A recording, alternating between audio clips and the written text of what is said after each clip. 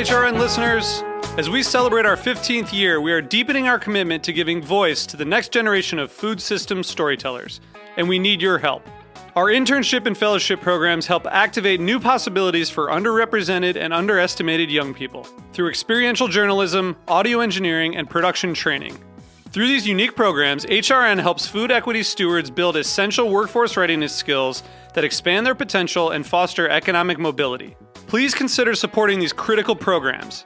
And with a minimum donation, you can be entered to win a dinner for two at an amazing restaurant in one of 8 cities and tickets to a concert at a great venue in one of those cities.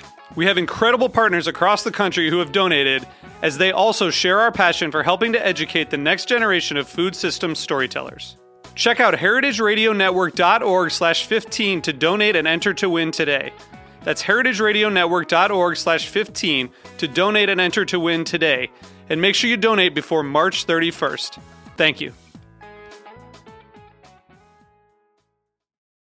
This episode is brought to you by 100 Bogart Street, a co-working building in Bushwick, Brooklyn.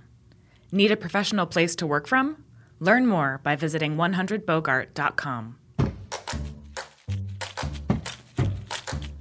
This week, on a special bonus episode of Meat and Three, we're celebrating Mardi Gras with an ode to the king cake, the most delicious custom of carnival season. This is kind of like terrible comparison, but it's kind of like a braided New Orleans babka, if you really think about the actual technique of it.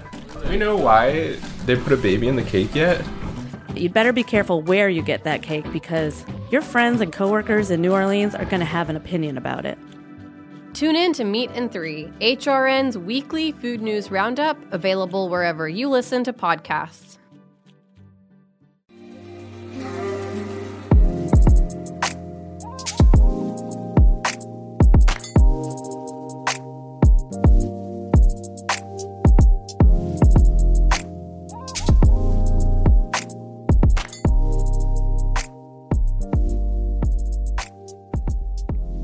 Hey there, welcome to the Feed, where we sit down with leaders and upstarts of the food media realm to discuss everything from navigating social media, building, engaging with, and growing a community, and producing content that resonates with young and old. I'm Jake Cohen, editorial director of the Feed, the world's largest crowdsourced food publication and social media community, serving as your daily source of what to cook, bake, and drink. Today, we are with the queen of food bloggers. She is a cookbook author. She is a recipe guru. We're with Deb Perelman of Smitten Kitchen. Thank you so much for coming. Thanks for inviting me. So, honestly, I was so excited to sit down and talk. I'm a huge fan of your recipes, your books, everything you do, and all the editors of Feed that heard that we were going to be recording this were like, Deb's coming. Deb's coming. I'm so flattered. And this is kind of something that I feel like is super common when people say your name or when people say Smitten Kitchen. But before we get too into it, how did it start? How did you pick this name? What were you doing? Oh my goodness, I was not doing a whole lot. I mean, I had a job, you know. What was it? A job. Well, I've had many different phases of my career. I actually went to grad school for art therapy, and I was doing that for a few years. I liked it, but I also kind of hated it. I couldn't see doing this forever. And around that time, before I had Smitten Kitchen, I had a website called not called Just Smitten, it was called Smitten, and it wasn't focused on food.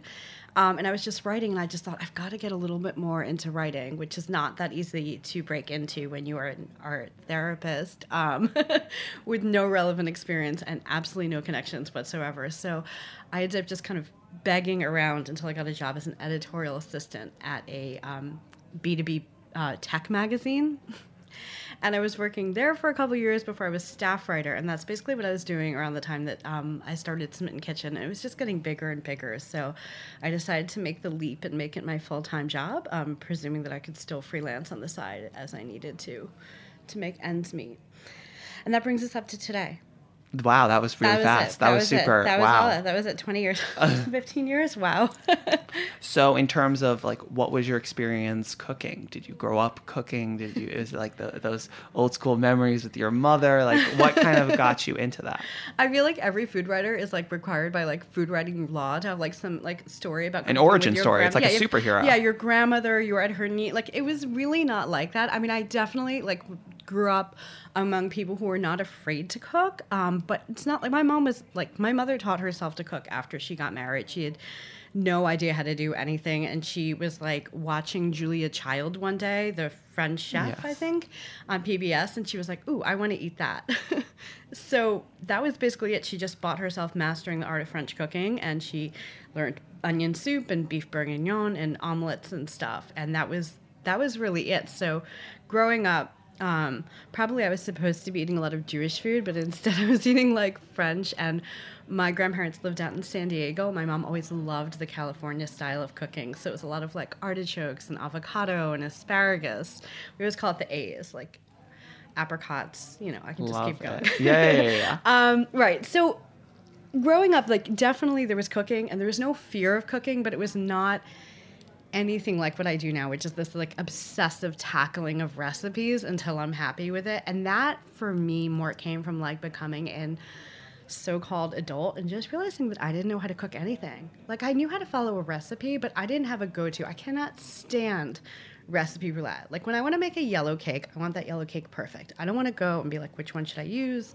Of course. What happened last time? And when I make something, I want to write it down and talk about what I changed and what I would never do again.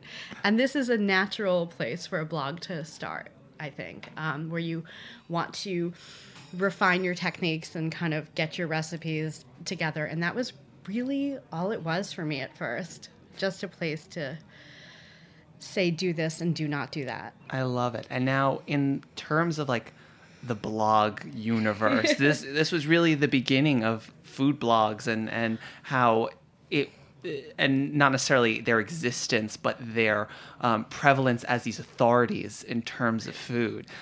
What was that like as it grew and people started not only making your recipes, but using you as this culinary authority? Oh my God. I was shocked that people thought I knew what I was doing. Like, it's crazy. I was not like the first, to me, I wasn't the first food blogger at all. Like, I feel like there were a whole bunch of people who came before me, but they were more people who were like, they were in the restaurant world, or they were going through cooking school, or they had a like very specific point of view. Like, I'm going to teach you how to cook Thai food. And it wasn't as much like, I made this cake and it was kind of average and I think you shouldn't make it this way. That was not so popular. People who knew nothing. But nothing really changed. I just kept doing it. And I saw that traffic was growing, but I wasn't like, I'm going to do something very different now. I was really just doing the same thing. And then once it became my full-time job, I was able to do it more often and put more energy into it. Was there something we kind of talked about in a previous episode was with Chelsea White of Chelsea Sweets. Oh, wow. And she was talking about kind of the threshold that she made for herself when she was going to quit her job and start doing it full time. Did you have kind of like a mindset of when you were going to do Smitten Kitchen? Yes, absolutely. I mean, as enjoyable it was to work in B2B tech publishing when I knew literally nothing about tech and it was all men who did not take me very seriously, nor do I necessarily think that I needed to be taken very seriously back then. Regardless, I was not like, this is it. This is my forever job. I'm really grateful for the people I met over the years and the experience doing like real non-editorial writing, but aside from that, no, I had to get out of there. I mean, like, this was not going to work. So basically for me, it was really just about if I could get the ad income on my site, which is really reflective of traffic, to match my salary. If I had been a doctor, like, maybe it would have never happened, or maybe it would have taken a few more years. But, at the time, I was a pretty low bar of what I needed to earn to break even, and then cover insurance. So I love it. That was really it. And when I hit it, I was telling my husband the whole time, I'm like, I think it's going to happen in January. I think it's happening in January. Let me get out of there by June. Like, that was basically what I did. That's kind of exactly what you would need to start it going. See you later. here. So now you're doing it full time. You are throwing your heart and soul into recipes. What has been that process in terms of learning how to not only make recipes and talk about them, but start to develop your own and write about it? It's very interesting because I've always been extremely loyal to this idea of like sourcing where recipes come from, almost to an obsessive way. Most people are like, I changed a couple things, it's mine. But I feel that integral to the story about cooking is like where it came from. I love the way Susan Spungen makes apple tart tatin, and I love the way this person does this. So I did this technique and I mashed it with this. And the feedback from that is unfortunately that people think, oh my God, she doesn't write her own recipes. And it's like, I just wrote a recipe. But regardless of that, it was definitely a process where I was going from strictly following others to really feeling more comfortable going into my own, because the more you cook, the more you get to play that I'm not going to do that game. Yeah. I'm not going to do that game. I am not going to do it all the time. I am not going to do that. You're starting to make a custard. You're like, I'm not going to do it that way. I'm not heating my cream. So that's basically what happens. And you start writing better recipes because they come from experience and they're streamlined and they've cut a lot of the noise out and you're less loyal to strict cooking who am I writing for? I'm writing for people who are cooking at home. Who cares if the technique is perfect? Yeah. So anyway, it basically was just a transition. It became my full time. I started the site in 2006. I went full time with it in 2008, and around, I guess 2009, 2010, I started working on a cookbook which came out in 2012. And then I wrote a second one that came out in 2017. That is like it. That is like the entire story of my career. We don't have anything else we can talk about But today. you're underplaying it so much because these are obviously years that are not just, they didn't just go by. You created iconic recipes, 2 cookbooks. Like, as we were just talking before we started recording, it's like I just handed in my manuscript and it's... You look surprisingly unhaunted. I am unwell. I am unwell at my core. By the time I handed in the cookbooks, always late, always full of apologies. I was like a hollow shell of the person I'd been, in part because it's such an exhausting process, and yes. It's kind of like you think that you're on this track, and then you know what you have left to do, but you forgot about this thing and that thing. 100%. It's a little bit like leaving the house with kids, where you think you're ready to go, and then it's like, oh, actually, I don't have my left sock on, or something, and the stove is on fire, and I left my hair dryer in the microwave, and yeah. And I started making plans for February of this year when I was definitely going to be done with the book, and surprise, surprise, I'm not done with the book, and everybody's waiting for me, and it's definitely not. So it's a little bit of that, and it's a little bit because you pour so much of yourself into it that you feel very empty. There's that talk in writing about refilling the well, and it takes me a lot longer to refill the well, it turns out, which is why I've written books 5 years apart. I don't know how people do them 2 and 3 years apart, but that is not me. I take a long time to kind of fill up again. So especially if you think about it, and so how many recipes are you putting up on the blog every week? I've gone from, it used to be a lot more. It's really 1 a week these days, but I feel like the level that each recipe needs to be is a little bit higher, and I don't ever want filler. I also don't need to make filler. The site is old and there's 1,000+ recipes on it. I need to make really good additions to make you show up. And so that's really, there's a very high bar of what I'll put on the site, when in earlier days it might have been I tried this mushroom dish. It was okay. You might not want to make it the way I made it. Publish. But I guess my point is a cookbook is, let's say, 100 recipes. That's 2 years worth of slaving over making sure that every detail is perfect. Exactly. In addition to making, one of the things I love about Smitten Kitchen, or just food blogging in general, compared to more traditional print media, which I think is one of the reasons why food blogs did so well, is that so many of the posts are these little vignettes where it's not one huge story with 15 recipes for quiche. Mm-hmm. It's one quiche recipe with a beautiful story to go with it, because that's what you're looking for. So I think the concept of a book and having all your recipes also go together is definitely something. That was definitely something I really struggled with, where I'm it's always the first book I was way too stuck on Dijon mustard, and it was showing up in every recipe. And then I don't remember what it was in the second book, but when I'm working on the kind of framework for my next book, I'm I have way too much rice in there. There's so much rice, and there's so much like chicken, which is so weird because it's not one of my favorite ingredients, but I have like 5 ideas and like anyway, so it's very interesting. And so I don't have to think about that as much for the site. And I in a book you really want it to be balanced. So you kind of crashed us through Smitten Kitchen and traffic and web traffic, and it was 15 years in about 30 seconds. Tell me about you. when did social media come into play? Wow. In the sense of, I mean, we can break down everything, but you're everywhere. You're on Facebook, Instagram, Twitter, Pinterest. What are your favorite platforms? Still working on the TikTok strategy. We discussed this a few months. We can get into TikTok. I love your TikTok strategy. Working on the TikTok. I love TikTok. But I haven't quite. You should have your child. You should start paying your children to run it for you. I should totally have my child do that. Like earn his phone that he wants so badly. Yes. My God, that he'll probably lose the first week anyway. So I basically, my feeling has been, I'm going to continue cooking. I haven't changed what I do. If you want to be on Twitter, I'll show up on Twitter. Like if you want to be on Instagram, I'll show up on Instagram and Facebook. So I've always just wanted to show up where people are. If this is how you want to get your news. When I first started, RSS was like this really big thing. And so I made sure my RSS feed worked the way I wanted it to. And then there were like email RSS, and then I think it was Facebook.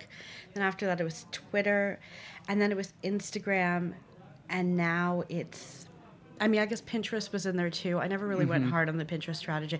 So my feeling is just meet people where they are. I also will say that I didn't get into things that I just wasn't into. Like I didn't get seriously into Pinterest because I wasn't seriously into Pinterest. And there are definitely food sites with much better Pinterest strategies, and that's not me because it's really just me doing it. So if it doesn't do anything for me, it's sort of hard to maintain on it. So are you just you're not changing necessarily the way you're approaching these different platforms. You're just sharing the same stories, same recipes. Exactly. Yeah. There are definitely, and I see like larger food sites and that they can strategize for each thing. I'm more like, hey, Twitter, here's a cool recipe from the archives, or hey, here's a new post on the site. It's more of a notification system for me, or a little bit of preview. On Instagram, I like doing story demos just because they're really fun and they're very easy to do. Or I found ways to make it very easy for me to produce them in my kitchen without help. So I think that's such an incredible case study on the power of personality. And we kind of talk in food media, especially over the past decade, of the transition from sites being these like separate entities that people worshiped and follow to individual voices that become your like culinary spirit guides in the kitchen. And I feel like that's what blogs have always known, that individual voice is far more interesting than editorial voice. Like for a very long time at magazines, you had a stripping of voices. Correct. No first person. To sound like, Martha needs to sound like Martha. You don't get to show up and be like, well, actually, So that's how it was. And I feel like the biggest place we're probably seeing that change right now is Bon Appetit, where it's really become fully personality driven, and it's so different from the Bon Appetit we grew up with in like a wonderful way. Yes. But I feel like everyone is waking up to what people have always known, which is that I want to hear from you. And I don't know about you, but when I'm looking at a restaurant review, I'm like, oh, who wrote it? Oh, I'm not going to read that one. 100%. Because I know who I like in terms of who I think similarly to. So, and I'm not going to name names, but there are, like, there's one at Eater that as soon as I see it, I'm like, I know I'm not going to feel the same way. I'm still going to that restaurant. Not going to happen. Exactly. Or like, thank you for telling me the opposite of what to do. It's not always like a hate thing. It's just like, it's like whatever just resonates with you, or they really dislike something that you deeply liked and now you like. But why shouldn't it be like that for food too? Where you say like, oh, I really like the stuff this person makes. I got a good feeling about this recipe. Or you might say, I find their stuff really cute, but the recipes don't always add up. So I'm going to maybe go somewhere else, but I like the idea. Interesting. And now, how does that all play in with like an email newsletter? So we're adding that concept just because you're everywhere. And I feel like I funny enough, just rolled out a newsletter redesign this morning. I love it. Yeah, it only took 2 years. But it's something, like the concept of an email newsletter is something that has ebbed and flowed over the past few years in terms of like, everyone was on it, and then nobody was using email, especially as all these kind of like different organizers came in to unsubscribe you to everything you weren't reading. And now there's the kind of age of Axios and all these kind of like short form newsletter little bites. But in general, when it comes to editorial, I feel like newsletters are kind of coming back into the spotlight. Have you just stayed consistent over the years? Have you adjusted your newsletters? Definitely adjusted, where because there's marketing, like lists are such a big thing. Like, how big is your list? What's your open rate? All this like craziness. But I just wanted, you want to find out what's happening on Smitten Kitchen through the mailbox? Let's do that. So I used to have, and I still have it, but it's kind of janky. Just sort of like an emails to RSS thing, but I can't do a lot with that. Instead, I rolled out this like weekly digest, I think it's 4 years ago. And that's a roundup of what's new on the site, events coming up. It was usually a theme each week. This week would be I don't know when you're going to publish this. This week is Valentine's Day, so it's, romantic stuff. So it's a different theme, and it's kind of fun, and I can link to stuff around the web. So I find it kind of fun. It's like a 1 week, and I know there are people who mostly experience the site through the newsletter, and there are people who don't even know there's a newsletter or a site, and they just go to Instagram. So, and what do you feel like in terms of the conversation around like demographics? Of what is the age of the person who is reading your newsletter versus on your Instagram? I should probably be looking, and I don't. Sometimes I'm not really big about looking at stats. I mean, certainly in my early years, I followed them really closely so I could evaluate my self-worth likewise. Make sure, my parents still believed in me. Nowadays, I tend to look, but I try not to go too crazy over it because I will literally look like twice a year. That's amazing. Because if it ain't broke. Yeah, I mean, it's not like the numbers are always where you want them to be, but I just feel like I can't. There is a thing, I think this is true in all writing and especially in food, where it's very easy, not easy, but like making popular food is very tempting. And if I looked at stats and I just wanted stats, I would make all chocolate peanut butter and sprinkle cookies and like spaghetti twirls and I love all of these things. But I think to keep people to really reflect a real way of cooking and a real way of eating, you need salad. Like you need 100%. And Grain I need bowls, salad. healthy I literally things. just had Yes. a great salad for lunch. Oh, actually, I think I have a version of their Caesar salad on my site. Yeah, so I feel like even though it's not going to get the same open click, it's really important to have everything. 1, because I know you're eating everything. Yeah. You're not just eating cookies and cake. And 2, because I think it puts people off when it's just, I mean, how many cakes are you going to make in a week? Really? Like 1? And that's a lot. If I make one cake a week, that is a good week for me. No, it's just, I agree. More, but yeah. And then I guess that can play into it. I don't know how much you dive into like SEO, because this kind of seems like the same conversation in terms of just making popular food or just trying to win. But it kind of sounds like you found this organic way to grasp an audience. And even though they might not all be looking for a salad recipe or a healthy recipe, those that will end up on your site and have that loyalty to your salad recipe.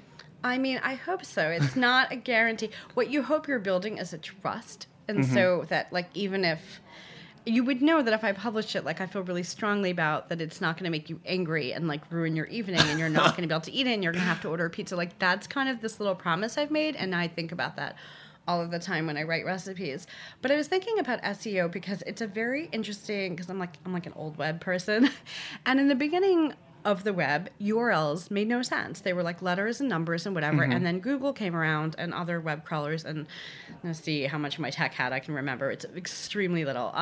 But, they couldn't read it. And so SEO became this big thing of like, and they would tell these legacy publishers like, hey, you need URLs with words in them. Once there were words in URLs, though, I feel like there's been a lot of people still selling SEO products, which just felt like for a lot of years, whenever somebody said they did SEO, I was like, okay, cool, nice snake oil salesman, you got it. Because the entire goal is to game Google, and Google only wants to not be gamed. And so you really risk, and this happened all the time, trying these things that punish your site. Now you're on page 10 of results and you have like no income. So this was something that was happening a lot when I was paying attention to SEO. Now I think we're in another wave where there's so many other ways where you have your recipe search and they're doing all of those previews. And it is harder for an old small site like mine to get the same visibility it used to. Fascinating. But I think that's such an interesting look at what the priorities are, and it sounds like your priorities are more so just like, what's the name of the recipe? That's going to be the URL, not Little bit, but there's definitely the kind of thing where like if I was expanding more and if I could like hire more people, but I don't really want to boss around a bunch of people, like there's all of that, like that would be the kind of thing you might have somebody who's taking a look at the publishing end of it and making sure everything's tuned up. Probably there could be some improvements there, no doubt. But do you think that part of the reason that you aren't focusing on expanding is so that you can keep your focus and your attention to the recipes and the writing? I really only care about quality, and I only care about it like sounding like me and being something I believe in, and I won't publish something I don't feel strongly about, and I don't want anything to not sound like me. And so it's really, I don't, at the point where these feel like handcuffs, where I feel like I can't do things that I want to do, that's when I try to hire people to help me. But for the most part, yeah, no, I really just, I don't know. I don't want to be bigger just for the sake of doing more, if it means that like it's not as good quality. I love it. It's like it's like the living off the land, but for media. A little bit. I mean, we'll see. Like, there's definitely, there's things I'd like to be getting into that are a little bit hard for me to get into because I'm so, like, I do so much every day. But I'm working on it. Those are sort of like, okay, well, these are my priorities for the year, figuring out how to do more X, Y, and Z, which I feel like I don't have time to do right now. How much of kind of your voice do you want going through the recipes themselves, the text versus photos, video? Obviously, one of my favorite things is that your site, your photography, it's all photos that look like I'm going to make this recipe and it's going to look like this. That's all I wanted to do. So when writing teachers talk about voice, they talk about it almost like something like you want to add in or you want to flavor it. Like, I don't think about that at all. I just write the way I speak. But yeah, when I'm taking photos, it's really important to me. Well, there's two levels. One, I'm kind of lazy and I'm not going to spend a lot of time on food styling. But coincidentally, I think it's beneficial because it means that the food just kind of looks... There's no fancy lights. There's no like... It's approachable. It's realistic. Yeah. It still looks delicious. Plain plates, but I want it to look the way yours might look next to a well-lit window. That's it. Like, that should be the only difference is lighting between what you're making at home. It should look like the same. I mean, aren't you going to feel like garbage if you make a beautiful cake and it looks really ugly? Like, how is that going to make you want more of that? But, I mean... I can ask these questions, but like we all look at fashion and the fashion doesn't look like that on us, and it does not keep us from buying the fashion. So maybe my view on this is incorrect. No, but I think that's a wonderful parallel and doesn't mean that your view is incorrect, but it's more so what is kind of this new wave of, you think of fashion and what the old school covers of food magazines were, and they were these super unattainable, gorgeous shots, and we are seeing this kind of like revolution of approachable, attainable food, and that's kind of trickling into editorial where people, and I know this from like my experience working in print magazines, where the editor-in-chief would be like, no, it needs to look more like more messy, more approachable. Obviously now you have food stylists. Imagine having to be taught to be messy. But that's it. Now you have food stylists spending 2 hours making a plate of pasta looking like intentionally messy. I can do it for free. I will make your food look messy for nothing. But I think that's kind of one of the reasons why your voice, food blogs have kind of had such an impact on home cooks especially. What has been kind of your reaction to the only term I have is this Gen Z term of stanship. Do you know what it means to stan someone? Oh, like phantom, like... Exactly. Like step on my throat kind of stuff? A little bit. Yes. I went right to Giotto-Latino here. Yes. But I feel like you have stanship from professional food editors, chefs across the country, if not world. What has that been like? I am as unaware of it as a person can be. I really just try to like, I am so grateful for it, but it's not the goal. It's like a cool thing that lets you keep doing what you're doing. So I'm so flattered when you say that, but I also am like, la la la la la, because I can't come from that place of like, I don't know, I'm not like, I'm amazing, everything I do is amazing. Like, this is not going to help me create good stuff. Like, I need to like really believe that the next recipe has to be a make or break. Like, you're as good as your last book. You're as like, if that makes... I've never heard something that makes more sense to me. I just like, what am I going to do? Be like, oh, I must be amazing. So therefore, that's first of all, I would be an asshole. And second of all, I would just be, I don't think it would really help me do good work at all to think that way. So I am super, like, obviously it's the best case scenario. And I feel like I got really lucky to get in a time when there weren't a lot of people doing what I was doing. And then I stuck with it in a way that I hope is consistent.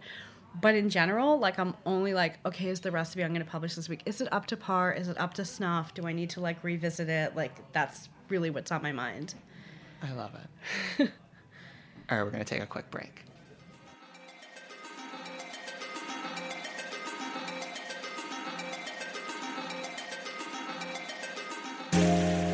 This episode is brought to you by 100 Bogart, a new building in Bushwick, Brooklyn that provides offices, co-working, event spaces, and a brand new podcast recording room.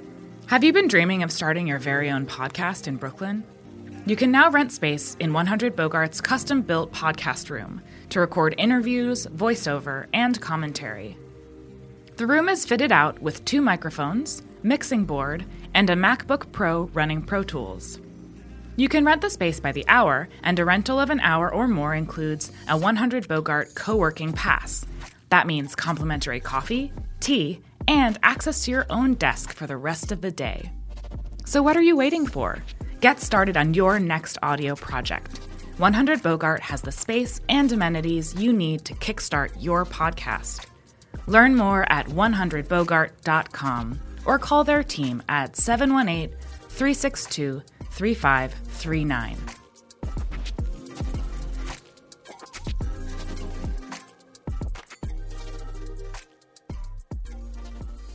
So when we talk about kind of the idea of writing recipes, developing content, all of this start to finish, what has been the learning curve that has either been the toughest to grasp or the most rewarding once you've kind of mastered it? Whether it be like the writing itself, the understanding of working a website, social media, monetization. I would say one of the most fun things is realizing that comment sections are good. Like, there's so much stuff about, like, recipe comment sections on the internet. There's so many good McSweeney's articles and everything else, and they're hilarious. But I think comment sections are great. I love them. Do you respond to all your comments? Okay, so I try to respond to the questions. Okay. I'm not going to be like, hey, thanks for showing up. Cool. Like, that's not Yummy, good conversation. thanks. Yeah, woo. For me, that's not, like, interesting conversation. I'm sorry to say this since I have kids. I'm always like, this is not interesting conversation. It's just conversation. And so the concept of comments, do you ever, like, to me, I feel like your next book should just be, like, have you ever seen the mean tweets videos where celebrities read out, like, mean tweets to them? Like, do you ever have these, like, hysterical comments that you're like... It happens. Like, it happens, but it's not a lot. And I think it's because I'm very present there that the tone is a little bit more like mom's in the room. Like, that's And fascinating. mom's not like, I'm not in there to fight with people. Oh, like, you're a I'm cool there mom. to, like, I'm not a regular mom. I'm a cool mom. Let's see how many memes I can get in one podcast. Sorry. I like comments. I feel like the comments are where they're going to be like, hey, Deb, you're making your back to this warming milk. Like, it was like probably a reader who was like, Deb, it's a lot faster to make custard this way. This is the way my grandmother makes it. You pick up all of these bits and pieces from real cooks at home who are like the kings of, I'm not going to do that. Like, I'm not going to do that. I don't do it this way. And that makes you a better cook. So if you really pay attention, people will tell you how to become a better cook. So I think it's a great thing to have, and I love reading the comments. And that's kind of then seen in your recipes. Have you picked up, like, you were talking about kind of the I took this from Susan, or I took this from there. Do you do that with your readers as well? A little bit, yeah. I mean, it's not a ton, but sometimes it's just a reminder, or like, hey, Deb, on this recipe you tell us to freeze the tofu, but this one you don't. And I'll be like, I should refresh this recipe with this. You're right, because I've learned things in 2012 or 2020 that I didn't know in 2008 about, like, cooking spaghetti. So, they'll remind me of inconsistencies. So I've learned a lot from there. and the ongoing conversation, and also just hearing how it went in people's kitchens, because you can write the most beautiful recipe and be like, I insist you use this ingredient. People are like, all right, well, it was Thursday and this is what I had in my pantry. And this is where people get annoyed, but I love it. I'm like, tell me how you made it with canned olives and like one tomato. Like, tell me how you did it. And it's like, it actually sounds really good. And that's in the back of your mind next time you only have canned olives and one tomato in your fridge. And now, just kind of piggybacking off of that, in terms of like inspiration of how you're thinking of these recipes, like how do you decide what you're making next week? Like cravings. Cravings. As much as I can, I just try to stay with what interests me. It's really hard to get interested in what you're not interested in, or to convince people you are. Like, I was really working on this couple soup recipes in the beginning of the year, and they're not ready. I'm just not feeling it. And I was just so close to photographing it and writing it because it tasted good, but I'm like, I just don't care about this. And I had to pull it. And I really left myself in like a content like graveyard for a couple weeks there, but I felt better about that than just having some mediocre So thing. do you truly let your gut dictate everything? My gut, and then sometimes I have good people who work with me who I've been lucky enough to, I say, like, hey, when you're looking for a recipe and I don't have it, could you remind me of what that is? Like, somebody pointed out, like, you don't have a really solid classic, lasagna. I'm like, I do not have a solid classic lasagna. And so all of a sudden, I'm craving lasagna. Yes. And so I was like, well, let me just give it a go. So I know from this that I wouldn't do it this way, and I wouldn't do it this way. It turned out I had all these opinions. Then I wrote them into a recipe. I'm like, I have a lasagna recipe now. So sometimes it's a little bit, I sometimes like the reminder of what's missing. And other times I don't care, and I'm just going to make what I want anyway. And so how big is your team? It's not. I'm working on it. It's a whole thing. It's a whole thing where I'm like, I hate hiring people and I just want to be like left alone to do my work, but I'm also like quite miserable because I can't get it all done. It's a complicated thing. So I've an ad team that are now like, they work with a few large sites. I have a part-time assistant, and I have my, how would I describe it? I have my previous part-time assistant who went on maternity leave, and when she came back, she's actually just going to stay on for like a few things. So she's helping me with some special projects, like sort of larger agenda stuff, which is actually really nice to have somebody just looking at the overhead stuff. And I just started this I just hired somebody for the first time to hang out with me in the kitchen once a week. I've never had an assistant before in the kitchen. And it's weird because I don't let her cook anything because I'm a total control freak, but I love it. I was like, how did I do this for like 14 years? And what is that like? Are you like kind of talking to her to like jot things down? We're like just tasting things together. I mean, sometimes if there's 12 onions to peel, yes, I will let her peel some onions. Sometimes she just wipes down the kitchen between recipes. So we get through like 4 recipes when on my own, I'd be like, I'm done. I did 2 today. I'm out. Sometimes it's like this whole thing. My husband's like he's a project manager, and he just thinks it's crazy that I'll be like, oh shoot, I ran out of sugar. Well, I guess my cooking day is over because by the time I get back from the store, I'm not gonna have time to start this recipe. Like, so yes, somebody who can run to the store for more sugar. And yeah, there were definitely things where, can you just watch that pot while I start on this next? I mean, this is like so basic for test kitchens, but I've never done this before because I thought it would be annoying, and I actually love it. So yeah, it's life-changing. I might try to get this to a 2-day-a-week thing. So you're asking me about my team, and I'm like, well, there's this, and there's this, and there's this. And then all of a sudden, people at CIA are going to start doing their externships at the Smitten kitchen, test kitchen. It's just, I don't want anyone to develop recipes for me, and I don't want anyone to cook for me. And I'm like, so there's not a lot that I can outsource, but I found that I really did like the company and being able to like if you and I were cooking together, we'd be like, this is just, that cake doesn't, but I remember, and it's just that back and forth while you're cooking. Amazing. Really nice. I think it's so warming to kind of hear, because obviously separate from the concept of monetization, and you'll need an ads team because that's how you're able to do what you do. But the fact that you're a one-woman show is still like, I don't know. I think it's incredibly... It's a little insane. It's great. But the hardest thing for me is really, this has been the consistent, if we spoke 5 years ago, I would have said the same thing. What are you struggling? I'm struggling with figuring out how to do more without draining myself further, especially like having 2 kids and having more hard stops on my time than I used to. Because I used to be like, oh, it's 7. Well, I'll just keep working because I'm not done. But like that doesn't really fly anymore. And am I really going to work after my kids go to bed every night till 11 o'clock? I do, by the way. But it's not, is there another way we could be living? Is there another way to do this? And just try to figure out like which things don't have to be me. And how do you feel about that balance between, because I feel like part of your voice is talking about accessible home cooking while you have a life and children and a husband. Like, it's kind of that's one of my favorite ways to talk about food as well, because obviously it's nice and there are these like project recipes that you really want to tackle X, but most of the time I'm looking for like, what's a weeknight meal I'm going to make? What can I do with this can of beans? Exactly.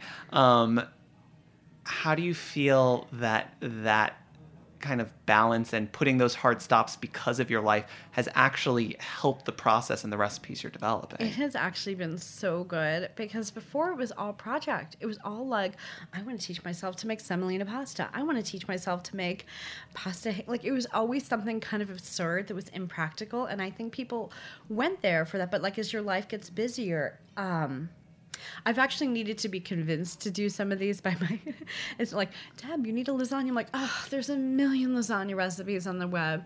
And so she'll say, well, why don't you go look at them? And I'll be like, oh, those are all... Yeah, I would never... I'm not going to do that. So they're like, she's like, trust me, you have a point of view on lasagna. Like, don't go work. So it's actually been a fun thing to be... Do you boil your sheets, or are you using the oven ready?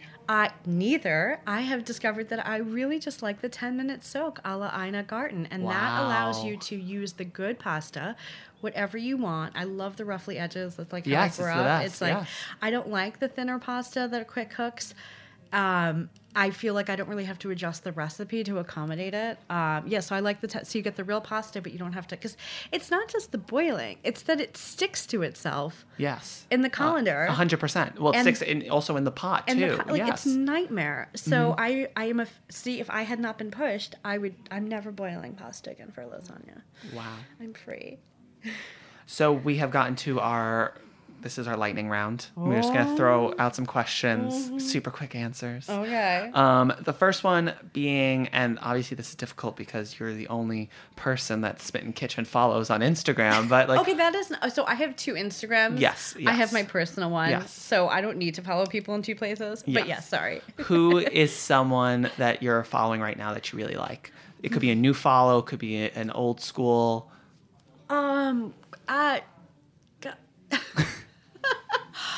We are Anna Jones in the UK. I feel like I'm newer to her work, and I really love what she's doing with vegetables. I love the mood of it. I think she's really creative, and I like it a lot. So I think her Instagram is We Are Food. I love it. What's your favorite cookbook that you've gotten in the past year? In the past year, okay. Well, yours hasn't come out yet. I've been enjoying Diana Henry's one. From Oven to Table, I think it's called. I might have messed up on that, but I just cooked from it recently, and I just found like sometimes you open a book and you're like, I found 3 things I'm going to make for dinner this week. That's amazing. I'm also really enjoying. I'm having. I'm sorry. Sounds like. It's like Southern African American culture. It's like a huge book. It won a ton of awards. It's really amazing. It came out in the last year. I'm like, I've made a couple things from it, and I'm like, I'm horrible at lightning rounds. It's gonna come to me. We'll come back to it. I'm gonna text you later and be like, the last recipe that you developed, where on the first try it was like so good, it was perfect. I lucked out on that lasagna I mentioned. There we go. It doesn't always happen. The last recipe that was a total disaster, and you were like, you had to walk away. Last night's dinner, like I can't even think about it. It was so bad. What was it? I've been messing around with these ideas of pot chickens, which I think are really like this fun. I feel like every great cookbook author has like a version of pot chicken, and I have like 3 versions that I've been playing around with, and I wanted to add some rice or orzo to one, and I did that, and it was like, I mean, my husband's very polite, but I thought it was a little inedible. Like, I think about it and it upsets me. It was last night's dinner. There's a lot of leftover. What is exciting you in food right now? It can be an ingredient, it could be a culture. I love seeing so many more places represented in food, so many more voices represented in food. We didn't realize, I think a lot of us didn't realize like how much like there were gatekeepers. It's not always malicious. Sometimes it's just you know what you know and you hire what you know, but these were like all that was coming out of magazines, and I just feel like it's changing so much, and I love that I don't just have to hear about like pasta and chicken anymore. Like I get to hear about like the world of food, which I know is a passion of yours too. Yeah. With your book coming up, I'm going to plug it even if you don't. But you know, like the places where food intersects, you know, like that food is this knit thing that connects us around the world, even if you think you don't know other cultures. So I love that. That's such a beautiful way to put it. And now my favorite question, we play Fuck, Marry, Kill. But I picked some of your top recipes from your site. So it's all we going have down now. your chocolate peanut butter cup cookies, Okay. your baklava babka, and your stovetop mac and cheese.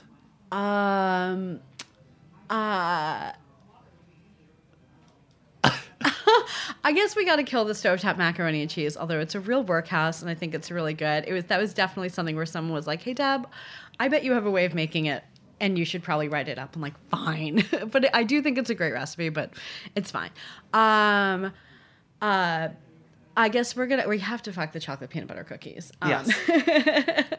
And that was probably another one where someone's like, "I've seen these versions of these cookies," and I'm like, I think I could do a much better job. And the baklava babka is a marriage, because I think it's just a beautiful marriage of so many different things that I love, where it's not overly sweet and you get to bring in things that you love about babka and baklava, and it's really fun. Amazing. Great answers. Now, I guess to end this conversation, if someone was coming to you, and I'm sure they do all the time, and they were like, I love to cook, or I want to get into food, or start a blog, or write a cookbook, what would be the advice you'd give them? Well, when people tell me they want to get into cooking and they feel like overwhelmed by it, I'm like, don't listen to everyone. Just cook one thing. Cook one thing. Find one thing that nobody cooks well, and you know, like that you can't order, that it doesn't taste good when somebody else makes it. Like work on that. Boom, you have a recipe. Now move on to the next thing that you wish you knew how to make. Like just focus on one thing. There's this idea that you have to go to cooking school. You have to learn these 10 recipes. It's so boring. It may not be your 10 recipes. Some people don't care whether they ever make a cake from scratch. That's fine. Figure out what your 5 things are and teach yourself to cook them. You want to write a cookbook? Have a point of view. Have a point of view. There's so much, like, you open up the book and you've already seen that already. And I would love to... I always want to be excited on every page. On every page, I want to see something done in a better way or a new way, or that I haven't seen before. And I don't always see it. There's a lot out there, but I don't always see it. That is the ultimate way to end this conversation. Thank you so much. Thanks for having me. Thanks for listening. To learn more about the food and drink discovery platform that is The Feed Feed, head to thefeedfeed.com. Be sure to follow us on Instagram at The Feed Feed, and myself at Jake Cohen, and of course at Smitten Kitchen. If you have a tip on who the next social media culinary star will be, send us a DM. We'll see you next time.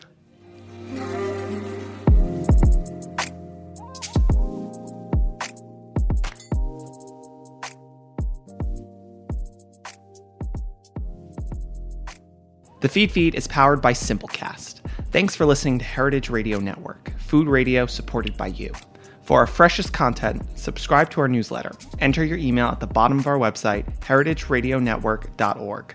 Connect with us on Instagram and Twitter at heritage_radio. You can also find us at facebook.com/Heritage Radio Network. Heritage Radio Network is a nonprofit organization driving conversations to make the world a better, fairer, more delicious place. And we couldn't do it without support from listeners like you. Want to be a part of the food world's most innovative community? Subscribe to the shows you like, tell your friends, and please join the HRN family by becoming a member. Just click on the heart at the top right of our homepage. Thanks for listening.